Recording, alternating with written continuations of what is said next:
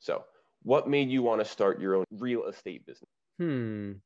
Probably like many other real estate investors, I was inspired by Rich Dad Poor Dad, that I read in the early 2000s, like 2002, 2003, somewhere in there. I read Rich Dad Poor Dad, and that turned my head to the possibility of just living a financial life a different way. Instead of trading hours for dollars, building assets to pay me. Great, great. And how did you get started? I was a traveling sales rep after I graduated from Virginia Tech. Go Hokies! I got a job working for a company called Ingersoll Rand, and I was a traveling sales rep for them. Met my girlfriend, now wife, who got me to read Rich Dad Poor Dad, and I had a reasonably sized commission check from a company from Minute Maid Orange Juice. I sold Minute Maid this enormous air compressor set to go in their facility in New Jersey, which by the way is now closed. They closed the plant not too long after I sold them the equipment. That's not my fault, you know. And I had a commission check from that sale that was burning a hole in my pocket. And I'd read Rich Dad Poor Dad. And I'm like, I need a place to live because my lease is ending. And so instead of finding another place to live, I went and bought a house. And my two roommates who were living in my rental with me, I'm like, well, where are we going to go? And I said, well, you're going to come with me and you guys are going to move in this house with me. So they both started renting rooms in the house from me at $500 per person per month. And that more than exceeded my mortgage payment. So I was then working a full-time day job in my mid 20s, and had no living expenses. And so it was a very, very good arrangement. And so that just turned my head to the possibility of real estate. And so then my girlfriend, now wife, and I started buying rental properties around Philadelphia where I lived at the time. And off we went from there. Great. So when you first started in the real estate game, how dedicated were you to it versus your full-time day job? Well, I didn't like my job. So it very quickly became something that I gravitated towards, like with a lot of affinity because it was a lot of fun. I was learning a lot more there than I was at the day job. And yeah, just I very quickly gravitated to passion for business mostly, and the real estate business being the vehicle that it was, but it was really entrepreneurship and business that spoke to me more than anything. Gotcha. Great. And once it became your full-time job, how many hours did you dedicate to it? Oh, I quit my job in 2005 when Liz and I got married, that we decided to live off of her income. And so once I quit my job, I was at least 40 hours a week, 40, 50 hours a week. Great. Great. And while you were getting started, were you mentored or helped by anyone? Oh, I've always seeked mentorship from people that know more than I do, and I think that's one of the keys to success is find people that know more than you do about a specific topic. They don't have to be gurus that claim to know more than you do about everything. That would be cautious of anybody that claims that. But somebody that knows more than I do about a specific topic, I was, when I do surround myself by people like that, I do very well. When I try and figure it out on my own, I never do. So in my career of 15 years as a full-time investor, the successes that I've had, I can point to mentorship. Great. And when you first got started, did you think that this was going to be your income for the next, couple decades? I thought it was going to come a lot sooner, but yes, I thought I was going to quit my job in 2005 and be at just be sipping Mai Tais on the beach and be at millionaire retired status within 2 years. I think that is still the thought process of many people in this business, but I thought I was going to get there faster. I've been 15 years in and I've achieved a ton of success, but it's been more of a marathon than the sprint that I thought it was going to be. Mm-hmm. Exactly.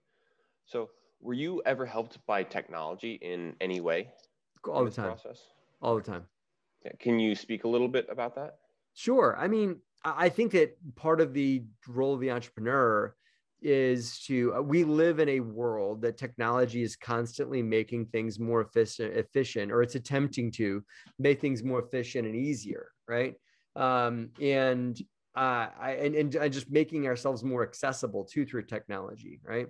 So I think that as an entrepreneur, it's my job to pursue that. It's part of my job is to pursue that, to find a way to make my people's lives easier, or make my life easier, or make myself more available, make myself more accessible, whether that's through taking my cell phone and shooting a video that then goes on YouTube and goes viral, or using tech like phone apps and things like that to integrate and to connect my team. So we are constantly staying on top of where tech today is taking the world, and how I can leverage it in my business. And so we are always adding tech sweeteners to make things better.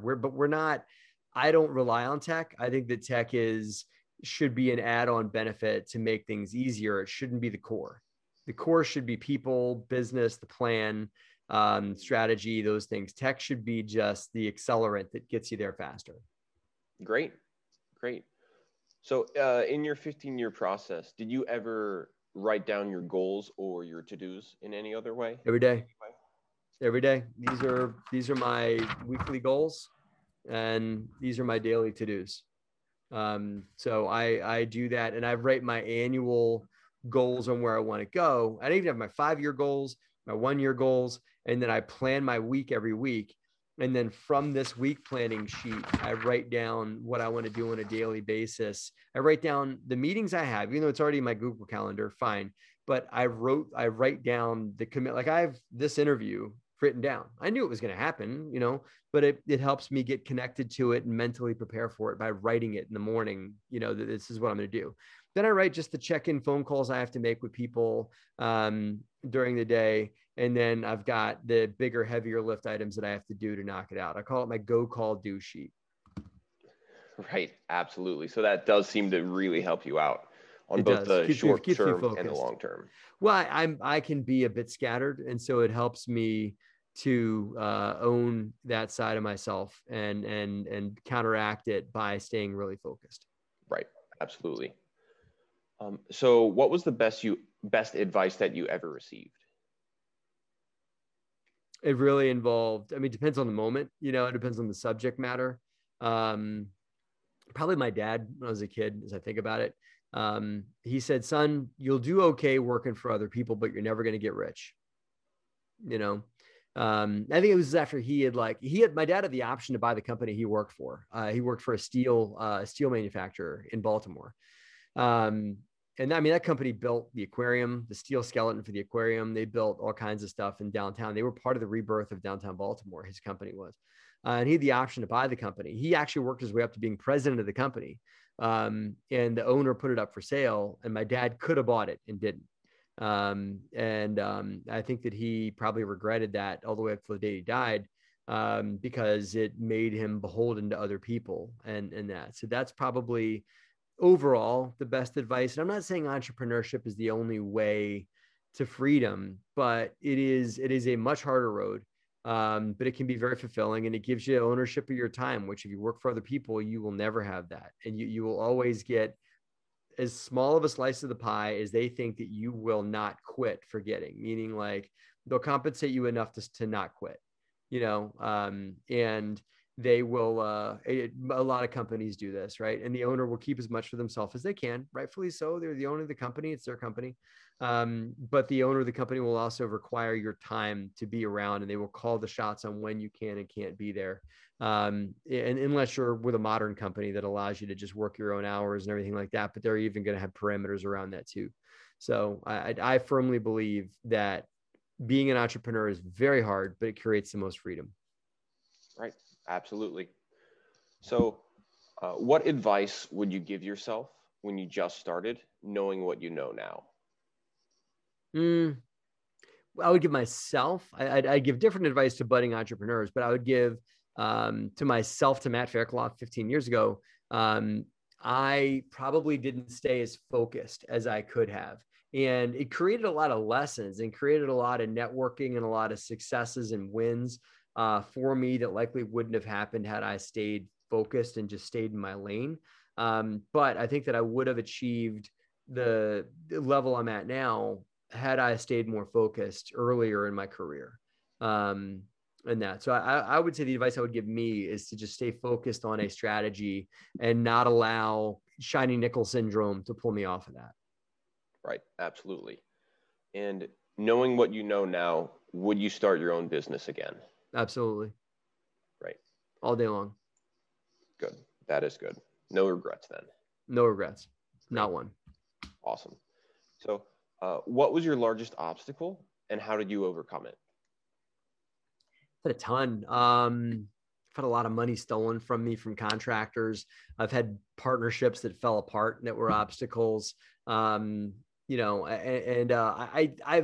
It's all been about, kind of getting around things that there's no way you can take down in a bite-sized chunk. It's always been like, dissolving partnerships or financial money stolen from us or whatever.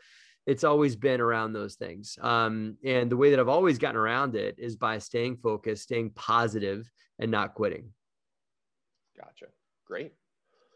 Would you ever consider being a mentor to others? I am now. I mentor many people now. I mean, there's only but so many hours I have to do it, but I love mentoring and I love teaching and love creating possibilities for people. Great. So you're passing it forward. I try to. Yep. So how do you collaborate with others? I have my own mastermind groups that I'm in. I try and talk things out with people that I know can offer specific insights for me. So I do my best to connect with people. Like I'm a member of an organization called Go Abundance, which is a high net worth mastermind group. So I would say that I just do my best to connect with people that have exposure to things that in specific arenas that I don't. Great. So do you journal your experiences or record them in any other way? Sometimes I obviously I YouTube learnings and YouTube things that come up for me in my business that I think might be attractive for people. But I also do a good job capturing some days personal lessons that are coming up from myself in my daily journal. I use Evernote too. I don't know if you're familiar with that, but I use Evernote. That's a little tech plug, right? But Evernote is a means to just to take a note on your cell phone and to have it propagate, and kind of live forever in the cloud. Right.